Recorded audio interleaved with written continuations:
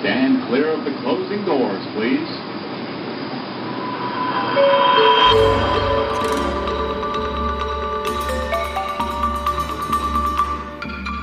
In a Brooklyn fractured into speculative storyscapes, you never know what could be lurking around the corner.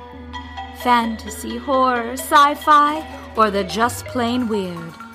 Join Professor Brad Overstreet, Senior Junior Lecturer Sam Spellingbound, Professor Emeritus Calliope de Gamowitz, and Inquisitor James Earl King II as they discover the stories drifting in and out of your reality.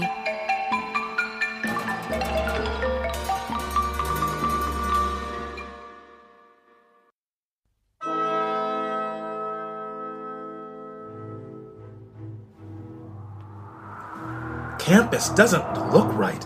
Did someone clean? It's awfully shiny around here. Worse. I hope you brought sunglasses. Good gods, what are those? Vampires of the sparkly teenage variety. Don't worry, though. They only hurt you if you ask them to cheer up. Oh, it's the Sparklepocalypse. I can't see. I'm so moody. Shut up. It's the Oversheen's doing, and apparently it has no taste. It's turned everyone into... I'm so sad. These creatures. Ugh, that sounds like a klezmer band being fed to a whale with digestive issues. Yes, sing, my employees, sing. I hope you like my chorus. I took the opportunity to change a few things. My new mermaid staff is so much more obedient. Listen, you bilious bucket of bolts. Turn that noise down before we put sugar in your gas tank. You have no power here? We've got a way to pull your plug. You think so, do you? Yes, you executive dumpster. We've got a challenge you can't refuse. You couldn't possibly mean... Yes. We challenge you to... Peer review by combat!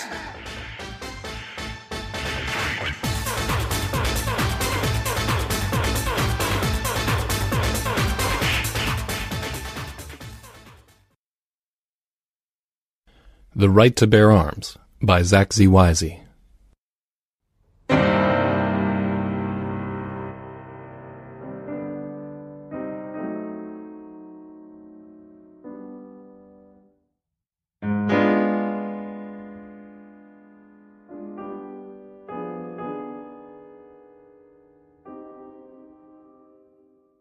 I think he stole the election, and he's been an absolute disaster for this country. I mean, look at me. Somehow, I'd started talking politics, as if it was the old times and you could just do that, strike up a conversation with someone and say what you think. I held up the 2 prosthetic arms I'd come to have adjusted. They were good arms when they worked, made of lightweight composites, sturdy and powerful, and most importantly, they felt real. But they weren't working now. The pinky finger on the right arm kept extending when I closed the fist, and from time to time, the whole arm would spasm with a clacking jolt that startled people. Most were too polite to mention it, but I'd come to dread that uncomfortable moment where they didn't know what to say. The technician gave me an odd look. With my pinky extended, I must have looked like I was putting on airs. I absolutely wasn't.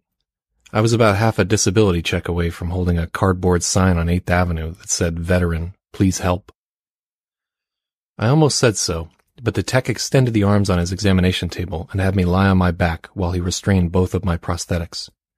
I stared up at the ceiling, comfortably crucified. I bit my lip, telling myself to shut up. If I went too far and said too much, the technician might ask me to leave. Dr. Ludo's office was my last chance, and if this didn't work out, I was almost certainly going to be on the street in a month's time. I'd be in good company. I heard on the news that if they took all the homeless vets in Manhattan and armed them, you would have an entire division. It was always looming at the edge of my thoughts, with every day where nobody called me back for an interview, where 20 more resumes went unanswered. I was going to run out of money and get evicted. I'd take my place among the lost, holding a sign, sleeping in the subway. It was inescapable. I tried to help a few of them out while I still could. A cup of coffee, a bagel. Most wouldn't take money from me. Once, a wild old man with a crazy beard and eye patch told me to cut it out, saying I'd already given enough. He wore a dinky little plastic sword at his belt and a handkerchief over his head. I guess he was supposed to be a pirate. I could tell he'd been at least a staff sergeant, from the way that he stood, the way that he spoke. But there he was, on the corner of 6th Avenue and 23rd Street, with his sign that said Homeless Vet, 4 tours, please help, God bless. All the pride drained out of him as he turned back to the street, giving people a big goofy smile, waving to the little kids. The sudden stiffness of his posture, the command in his tone, it was something that he saved just for himself. Just for us, the broken soldiers. Sam, the technician working on my arm, grunted unhappily, knocking me out of the memory. He was an older guy with deep lines on his face. He had long, straight black hair, parted down the middle, with streaks of silver in it. It's bad, huh? I said, and he didn't answer, and I got twice as nervous. I hadn't slept much before the appointment. I had been terrified of exactly this. The VA won't fix it, I complained. Says they're booked until next year. They put me in a lottery, a goddamn lottery to get working arms. You remember before the election? Oh yeah, he was going to fix the VA. He's going to take care of us. The way that he talked about how he loved the vets, just loved them so much that he was practically in tears. Loved us so much that he wanted more of us, hundreds of thousands more. Wanted a guy missing an arm or a leg on every street corner so he could see one of us wherever he went. Sam stopped working and looked at me, and I knew I ought to shut up. I knew that I'd gone too far already. I was going to get myself thrown right out of the office, but I couldn't stop talking. I'd been bottling it all in for months. He sure as fuck didn't love paying for us. I had to get a private grant to get these in the first place, chip in my own money, my entire severance bonus. I would be trying to wipe my ass with a broomstick taped to a nub if I'd waited for the VA to help me. And they told us New York was the best place for us, that they had the infrastructure to deal. Well, it's a goddamn lie, and it's almost winter. Soldiers are going to be freezing to death in the street. I don't know if they'll even pay to bury them. They might just dump us all in the landfill. I mean, if they won't keep their promises while we're alive, why would they care after we're gone? And now they want another war that we can't afford? I mean, really, when are people going to come to their fucking senses? I had raised my voice, and I was breathing heavily. The bad pinky was flopping around like a caught fish. The technician had an inscrutable look on his face, and he waited for me to calm down. I kept expecting him to ask me to leave, but he only stared. Sorry, I'm mad and I get carried away. I'm sure you hear it all the time. I hear far too much of it. Would you stop it if you could? Sam the technician asked. Stop it? What do you mean? I mean, suppose there was a way to stop the next war. What would it be worth to do that? Sam asked. For a second, I wondered if he was just having a laugh at me for being so serious. It was weird to be put on the spot like that while you were clamped to a table. But I was nervous and keyed up, and I just blurted out an answer. Any price, absolutely anything. I'd die to stop it. Sam nodded, and he was looking at me very carefully. I realized I'd gone too far again and wondered if everybody in the office had heard my little tantrum. It was a small, tasteful place in an expensive building on 59th Street, very high-end. Everything was clean and new. It had been daunting to enter, and I felt like I couldn't even afford to ride the elevator here. Fortunately, there were no other patients. That was really surprising. There were ads all over the subway for Dr. Ludo, promising free prosthetic adjustments and grant consultations for veterans. There was a big purple heart on the ad, and in the picture, Dr. Ludo was shaking hands with a Marine wearing a prosthetic arm. That Marine had the same model arm as me, the carbon composite Patriot Systems 10DE. It seemed too good to be true. Readjusting an NPA prosthesis took a lot of time and special equipment. I'd looked into getting it done privately and had been quoted over $5,000 just for an adjustment. Neural pathway actuated prosthetics are an amazing technology, but it's new and they need to be tuned from time to time, and more often than the 5 months the VA wanted me to wait. It wasn't just the pinky sticking out either. The right hand was dropping things, going slack at the worst possible times. Worse was that it would glitch out completely when I tried to play piano. The VA doctor had made some hopeful noises about me being able to play again. The left hand was amazing. It worked better than my real hand ever had. The prosthesis had a direct connection to my brain, and it responded faster than any other part of my body, felt more keenly, acted more precisely. And it was strong, though of course I didn't go around crushing rocks or breaking planks. The prosthetics were far too important and expensive to risk damaging. There were a lot of neat tricks my new arms could do. I could pick something up and know exactly what it weighed down to the microgram. I could touch something and know its exact temperature. I could play a theremin and actually feel the radio waves. I had such high hopes, but there was no way that I could play on the right hand. I could barely even write with it, and it never really worked correctly. The VA had told me it would get better with time, but it got worse instead. Sam kept working over the arm, running it through the paces and going through the logs. He ran a series of tests where I had to flex each finger a dozen times, run through the full range of motion, and then he would check the diagnostic machine and make notes in a file. He was paying close attention to each malfunction, jotting it all down. They hadn't paid attention like this when they did the initial installation, and maybe that was part of the problem. Sam had gone quiet as he worked, leaving me to wonder what the hell he'd meant. He had bushy eyebrows and long, delicate fingers that I envied for a furious moment. He reminded me a lot of an old Navajo guy that used to tune my piano when I was stationed at Goodfellow Air Force Base. They both had the same kind of exacting patience and excruciating focus. They even looked a little bit alike. It made me feel comfortable. For the first time in several weeks, I felt really well looked after and even a little hopeful. Happy even. But I wasn't so happy to hear the news he had for me. Okay, are you ready for this? The right arm is going to have to come off and be overhauled. We're going to need to redo the connection. I had to close my eyes and swallow hard. An MPA prosthesis wasn't something you just took off and threw in the corner of your room at the end of the night. What he'd actually told me was, we need to cut your arm off piece by piece over 2 months and then do surgery to put it back on. I was going to have to deal with it all over again. The weird phantom pain and prosthesis dissonance. It has to be removal, I asked. If you ever want it working correctly, yes. The left arm just needs tuning. The connection is good. I can have your left working 100% by the time you leave today. But the right prosthetic, the installation was botched. The majority of the connections need to be completely redone, and the arm needs to be taken offline. I'm going to have to replace some parts that have burned out. Until I have it off, there's no way for me to tell if the prosthetic was damaged due to the faulty installation or if they fitted you with a defective unit, though my gut says the former. Never seen a bad 10DE. We'll have to reprogram the whole thing. We can't do it clean either, the way this thing has been wired. We have to remove and preserve each cluster.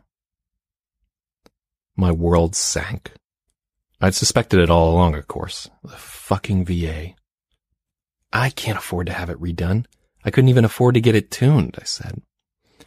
We can perform the amputation and reattachment right here. There's no charge, Sam said. But wait, how? This office is privately funded. You can talk with Dr. Ludo about it. I'm going to give him my findings and then he'll speak with you. There's got to be some catch, right? You're talking about a payment plan, filing a grant, something, right? None of that. The office will pay for everything. Dr. Ludo can explain more. I was about to cry right in front of him. I managed to hold it back until he left the room. Learning that the arm would have to come off and then hearing that they would pay for it, it was too much. I started crying, and I was still snuffling a little when the doctor came in. Dr. Ludo was intense, almost seems too kind of a word. He was one of those tall, thin men who never smiled. He didn't blink much, and he didn't make small talk. He brushed away my questions about payment in about 2 sentences. The office was privately funded by an endowment. They weren't a nonprofit either, so they weren't tied up in a bunch of regulations. They could just fix people. Once I was assured that they weren't going to come after me for my soul or my firstborn, Dr. Ludo began to give me instructions for the pre-amputation preparations. There was a stringent diet and exercise regimen I needed to follow, and he printed it out and went over it with me step by step. Then he did it again. Finally, he took the paper away from me and quizzed me on each step to make sure that I have it all. I must have given him a look, because he stopped cold and stared. It is imperative that you comply fully with this rehabilitation process if you want to achieve full functionality of this arm. The VA messed this one up pretty badly, and there's absolutely no wiggle room on this reinstall. Everything needs to go right, and that means I need you to do everything you can on your end. Copy? Copy, I said. He said it like an officer. If he hadn't served himself, Dr. Ludo had certainly seen his share as soldiers. He knew how to put a little righteous fear behind his orders. "Where'd you go to school?" he asked. "Auburn." "Good school. Why'd you enlist, then?" he asked, in the same tone he might have asked why I shot myself in the foot. I couldn't really argue the point with both of my arms blowed off. "I got divorced. My wife and I co-owned a business. I just wanted to start over." "Well, do you regret it?" "Every day. A lot more men are going to wind up like you if our glorious leader gets reelected. He seems dead set on another war." I raised an eyebrow at his tone, and our eyes met. We'd both said some dangerous things today. "Well, let him go and fight him." I couldn't keep the bitterness out of my voice. But surprisingly, Dr. Ludo smiled at that. Or maybe he was grimacing. He seemed like he didn't have a lot of practice smiling. "I'm going to be working closely with you for the next few weeks. Sam tells me that you used to play piano. Use that. I can't promise you anything. There's always the chance of unforeseen complications. But if you follow the plan to the letter, Sam and I will do everything in our power to get you playing again." "It'd help a lot, Doc. Thanks. I need something to help me keep it together." "We'll see," Dr. Ludo said. I went home happier than a man who was about to lose an arm had any right to be.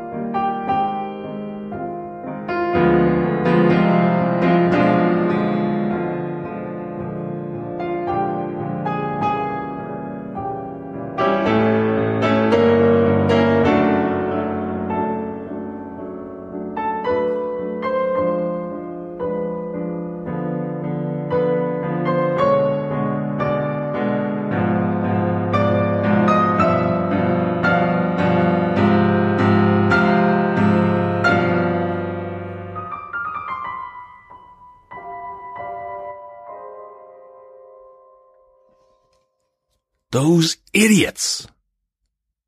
I was sitting in the waiting room when I heard Sam the technician shout. I guessed right that he was Navajo on my second visit, but he didn't know my former piano tuner. He'd actually been a veterinarian before his business failed, and he went back to school for prosthetic medicine. Very prescient of him, given the current administration. There was a patient ahead of me today, even though my appointment was for half an hour ago. Sam was in the adjustment room with him now. The receptionist had apologized profusely for me having to wait, saying it was an emergency visit, but I didn't mind. I smiled at him and told him it was fine. Where'd I have to go anyway? He was really cute, way out of my league. After the shouting, I could hear Sam apologizing through the door. Dr. Ludo came flying out of his office and into the diagnosis room, and then Sam was explaining. "Those fucking fools," Dr. Ludo roared after a few minutes of Sam talking. Dr. Ludo was livid. It put me on edge, and at the same time, I was glad it wasn't at me. Now I and the receptionist were looking at each other, and then staring at the door. From his expression, I could tell that this was new and frightening to him, too. Dr. Ludo threw the door open. "Call an ambulance," Dr. Ludo ordered. His face was blood red with fury. "I can't pay. I'll walk there," offered a voice that was distantly familiar. "We'll pay for everything. Your implant was installed incorrectly. A piece of it became detached, and you need immediate surgery to remove it. Your life is in danger due to the infection, but you will be okay. Once you recover, we will replace it. How many days ago did they install this?" "I hit the VA lottery. They put it in yesterday. I felt okay. I asked them if I could leave. I don't want to lose my corner," the old voice said.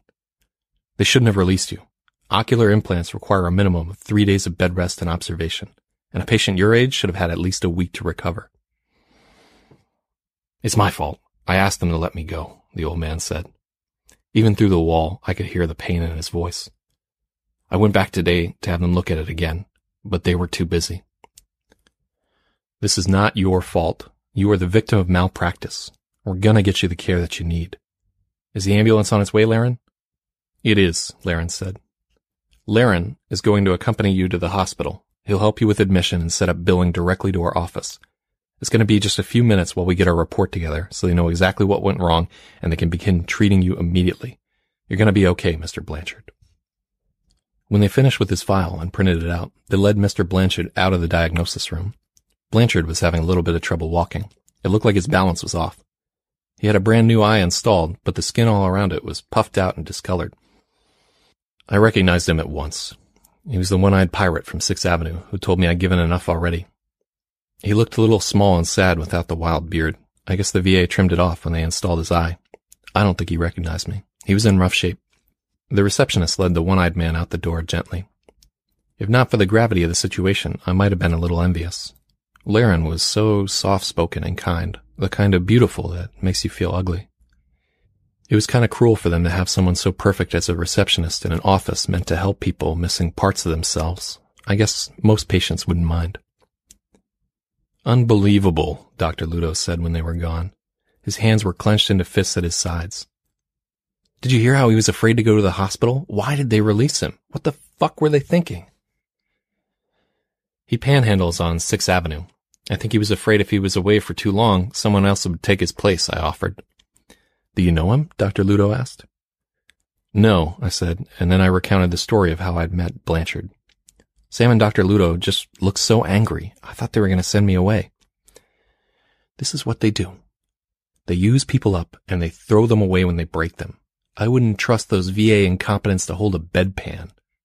There used to be doctors there before the cuts. Yeah, they were overworked, but they did what they could. Now it's the absolute bottom of the barrel. Just the hacks who can't get anything else, Dr. Ludo said bitterly.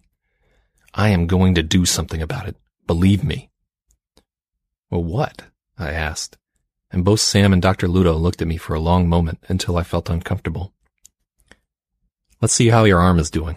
How's the pain? Dr. Ludo asked, changing the subject. Pretty bad, I admitted.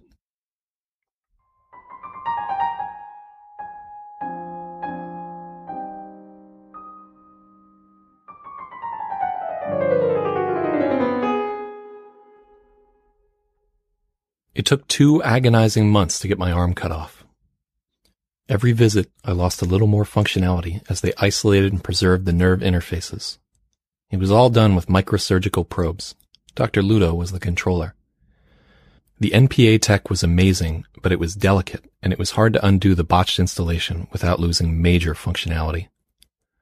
There were 2 shots that I would get every session. One knocked me out completely. I would feel the needle, and then the piercing feeling would grow further and further away, and the cold would rush in. I felt for a brief time like I was 1,000,000 miles away, and then all was blackness until the next shot came. That one knocked me right out of outer space, but it didn't leave me feeling exhausted like the other times I've been tranquilized. It left me chatty and energetic, as if I'd just had 2 big cups of coffee. I found myself looking forward to the drugs, a lot more than I ought to, especially the sedative. The feeling of traveling so far into the darkness that you were light years away from all the pain and all concern. I wanted it in a way that frightened me. Sam told me that this was a new sedative called Cryosome. It had been developed for spaceflight. Apparently, if you didn't apply the counteragent, you could keep somebody under with it almost indefinitely. They were going to use it to send astronauts to Mars.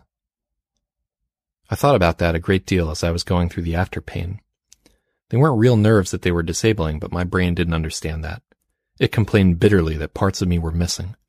The phantom pain was not like banging my toe or touching a hot pan. It didn't arrest me.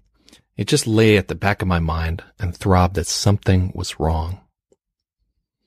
During the day, when I was moving around and doing things, I could push it away. But as I tried to sleep, the pain seemed to stack on top of itself, like overlapping waves, magnifying one another.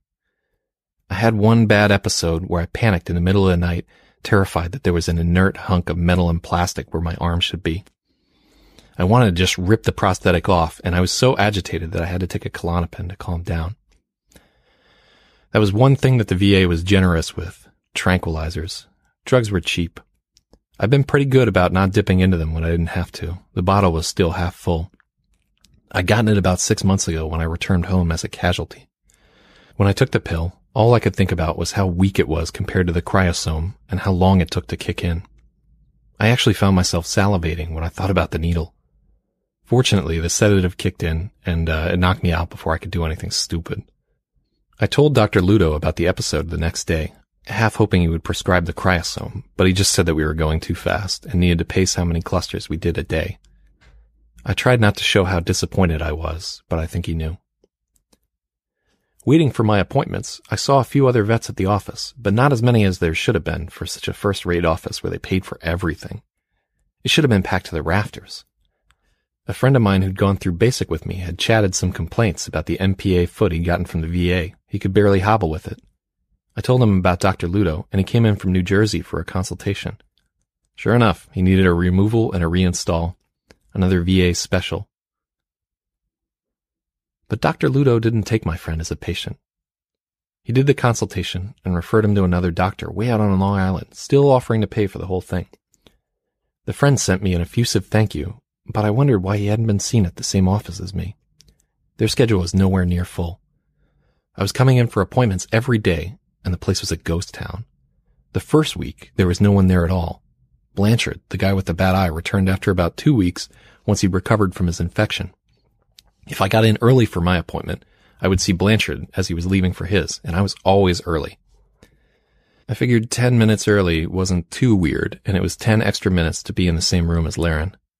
I hoped I wasn't too obvious. I didn't want to make him uncomfortable. I would just bury my nose in a magazine and not read a word, sneaking glances at him until it was time for my appointment. Blanchard had been lucky. He'd fought off the infection, and they'd done an emergency removal of the prosthetic eye. Now they were preparing him for the replacement. He would never have full vision in that eye, but Dr. Ludo hoped that they could at least get him some meaningful depth perception. I usually chatted with Blanchard for a few minutes while Sam was setting up the technical room for me. He was doing a lot better. Laren had helped him get into temporary housing, and I think they sorted out whatever was keeping him from getting his disability payouts. I never saw him standing on the corner of 23rd again. He'd filled out a little and seemed to be eating well. His beard was coming back in patchy, but he seemed happy. Once, I heard Blanchard laughing with Sam in the adjustment room. His laugh was big and booming, and I couldn't help but grin.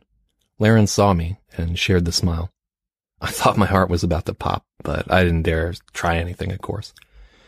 He was just so perfect, and I wasn't going to do anything to jeopardize my treatment. My greatest fear was that I would somehow screw things up, say the wrong thing, and they put me out on my ass with half my arm cut off. It all still seemed too good to be true. Other than Blanchard on Tuesdays and Thursdays, and a few guys who came in and got consultations but were not treated, there was only one other regular patient I saw, a Navy guy who was pretty far gone. He had extensive burn scars covering most of his face and neck. He had a full leg and arm prosthesis on his left side, and they had him on some pretty heavy-duty meds. He couldn't manage much more than a few pleasantries. I remarked on the Navy guy to Sam as he was doing the monthly adjustment on my right arm, and he told me the guy was Captain Blue Morley. I knew the name. He had been all over the news a few months back. In the middle of a battle, he jumped into a burning boat full of refugees and pulled 5 people literally out of the fire. 2 of them were kids. All 5 of them lived. Blue suffered burns over 75% of his body. It was a minor miracle he'd survived. There was some talk that he might be awarded the Medal of Honor. And yet here he was. For all his heroism, they'd fucked up his prosthetics the same as the rest of us. I tried to always make sure to say good afternoon to him. He started coming in after me the second week on Wednesdays and Thursdays. The rest of the time, it was just me. After I lost functionality in the arm, I just felt more and more useless. I kept filling out job applications and dropping off resumes, but I hadn't gotten a single reply so far. Maybe they could smell the desperation in my cover letters, and maybe there just weren't any jobs. You weren't supposed to be able to discriminate against the handicapped or veterans. Still, I got nothing but radio silence on the job front. I filled out a profile on a dating site about 5 different ways and finally deleted it all. I told myself my luck would change when they fixed the arm. I spent the rest of my time either doing the exercises or just walking around the city and thinking. It was free and my legs still worked. I read a lot. There was just so much time to kill, and it didn't die easy. When I'd been deployed, I had dreamed about this, lusted after a single day just to do what I wanted without somebody ordering me around. But now I had a lifetime of empty days in front of me with nothing to fill them. I didn't want to do anything. Nights were the worst. The pain kept me awake. Dr. Ludo was not big on prescribing pain meds. He seemed very cautious around them. I guess he lost a lot of guys that way. It was smart of him, because given the opportunity to just end it that way, I can't say for sure that I wouldn't have. I thought about ending it pretty frequently while they were doing the removal. I didn't have much going on, no family nor friends. The weather was turning dark, and so was I. I often wished I'd died in the attack and saved everybody the trouble of having to deal with me. A couple of nights, I walked over the Williamsburg Bridge and stared down into the river. I was never the only one. Every time I walked out there, I saw others like me, gazing into the abyss. I never saw anybody jump, and I didn't bother the people sizing up the jump. We all had to make our own choice. I guess the main thing that kept me from doing it was not wanting to let all the people at Dr. Ludo's office down. They really were doing a ton of hard work, and I didn't want it to all go to waste. I wished I could afford a dog or a cat, but there was just no way. I was losing money. I got in the cheapest place in Harlem that I could, but I was slowly sinking. I had a crazy idea that if I could just get my hands up and running again, I might play piano in the subway for a living. I could just lug my keyboard and amplifier down to West 4th every day and play for tips. It was stupid, but it was all that I had to look forward to. Another thing that had kept me alive. Dr. Ludo had noticed that I was down. He began bringing me into his office in the loquacious recovery period where the anti-cryosome had me all keyed up. He and I would talk, sometimes for up to an hour. It saved me. It was incredibly therapeutic just to have somebody to talk to. My VA-appointed therapist had called in sick to 3 appointments in a row, and finally I just stopped going. He'd been kind of a twerp anyway, fresh out of college and trying way too hard. At first, Dr. Ludo had asked me about my search for work, how my friends and family were doing. He quickly realized that I had nothing and it was bumming me out, so we began to just talk politics. I could rattle on about that forever, and there was literally nowhere else to do it. You couldn't strike up a conversation in a bar, because you never knew who was listening. You couldn't talk online either, because you knew they definitely were listening. Everyone kept their opinion to themselves, and it just cooked inside of them until it was hot as magma, ready to erupt at any time. Dr. Ludo was keeping a pretty close watch on me. Of course, I was watching him back. He was a very interesting person. Definitely not my type, but it was hard not to be a little smitten at somebody who was so focused on healing people. I noticed that he seemed a lot more stressed as the treatment went on, though everything seemed to be progressing well. He had one of those old-style mechanical keyboards, and I could hear him cranking away on it while Sam worked on me sometimes, even through the wall separating the 2 rooms. There would be a flurry of keystrokes, then a wait, and then another roar of clacking keys. I wasn't sure if he was writing some tortured manifesto or in a heated conversation with someone, but I could hear the agitation. It's the kind of thing a piano player picks up on. He certainly wasn't getting enough sleep. We talked a lot about what was going on in the world. He would mention something in the news and ask me what I thought about it. Then he would listen to what I had to say and nod. He never agreed with me or disagreed. He just wanted to know what I thought. At first, I was careful, but as I got more comfortable with him, I said a few things that I really shouldn't have. The recovery agent made me chatty, like I was somehow simultaneously drunk and clear-headed. It was a dangerous time to be against the government. People who were too free with their opinions were prone to vanish. You never heard from them again. I had a little protection from that as a disabled vet. Nowadays, we were the only people who could be openly critical of the party. If you were missing an arm or a leg, you had a little bit more leeway to complain. Not too much, of course, just a little more than everyone else. We'd become jesters. You didn't want to be quoted anywhere, though. They wouldn't disappear you for the small stuff, but your benefits would dry up pretty quick. My treatment progressed and became a routine of gazing dreamily at Laren, getting adjusted by Sam, getting knocked out and brought back to life, and then blathering at Dr. Ludo until it was time to go home. The pain either lessened or I grew used to it, and I was sleeping through the night. The night before my last treatment, I took my keyboard out of its storage case and cleaned it until the keys were absolutely sparkling. It was nothing fancy, but it had hammer-weighted keys, and it felt reasonably close to a real piano. The perfect thing for someone playing with something reasonably close to hands, leading a reasonable approximation of a life.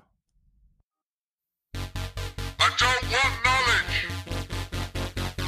I want certainty.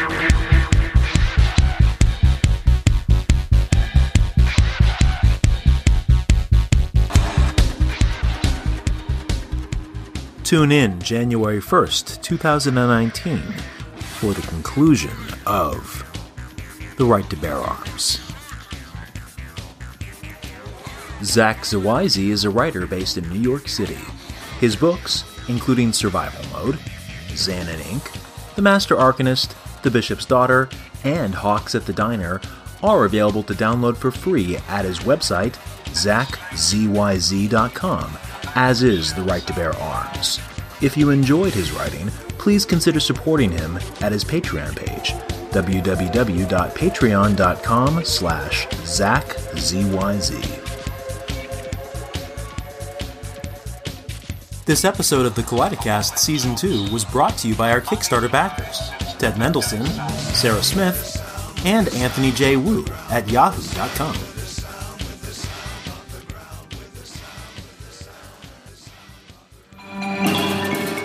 Thank you for listening to the Kaleidocast, a production of the Brooklyn Speculative Fiction Writers, who can be found at bsfwriters.com. Your hosts are Marcy Arlen as Calliope DeGamowitz, Bradley Robert Parks as Brad Overstreet, Cameron Roberson as James Earl King II, and Sam Schreiber as Sam Spellingbound. Your editors and producers are Marcy Arlen, who's also our director, Bradley Robert Parks, Jessica Plumley, who provides additional vocals, Cameron Roberson, managing editor, and Sam Schreiber, our story runner. Our music is Delusion of the Fury, Act 2, Treats with Life and with Life Despite Life, Arrest, Trial, and Judgment, Joy in the Marketplace, by Harry Parch, used by permission of Innova Recordings and the Harry Parch Foundation. Our intro was produced by sound engineer Matt Mozzarella. Additional audio engineering was provided by Atticus Ryan Garton. This podcast uses many sound effects from YouTube, freesound.org, and from FreeSFX at freesfx.co.uk. See our website for a full list of sounds from each episode. Special thanks go out to Marcus Song, Daniel Stalter, Margot Atwell at Kickstarter, C.S.E. Cooney, Carlos Hernandez, Fran Wild, and Kat Valente. The Kaleidocast and all its contents are protected by a Creative Commons Attribution, Non-Commercial No Derivatives 4.0 International License, which means you can share it all you want, but don't sell it or change it, and give credit to the Kaleidocast and its authors. If you like what you hear, please leave a review on iTunes, or go to our website at kaleidocast.nyc to comment on what you've heard here and to find links to all our contributors.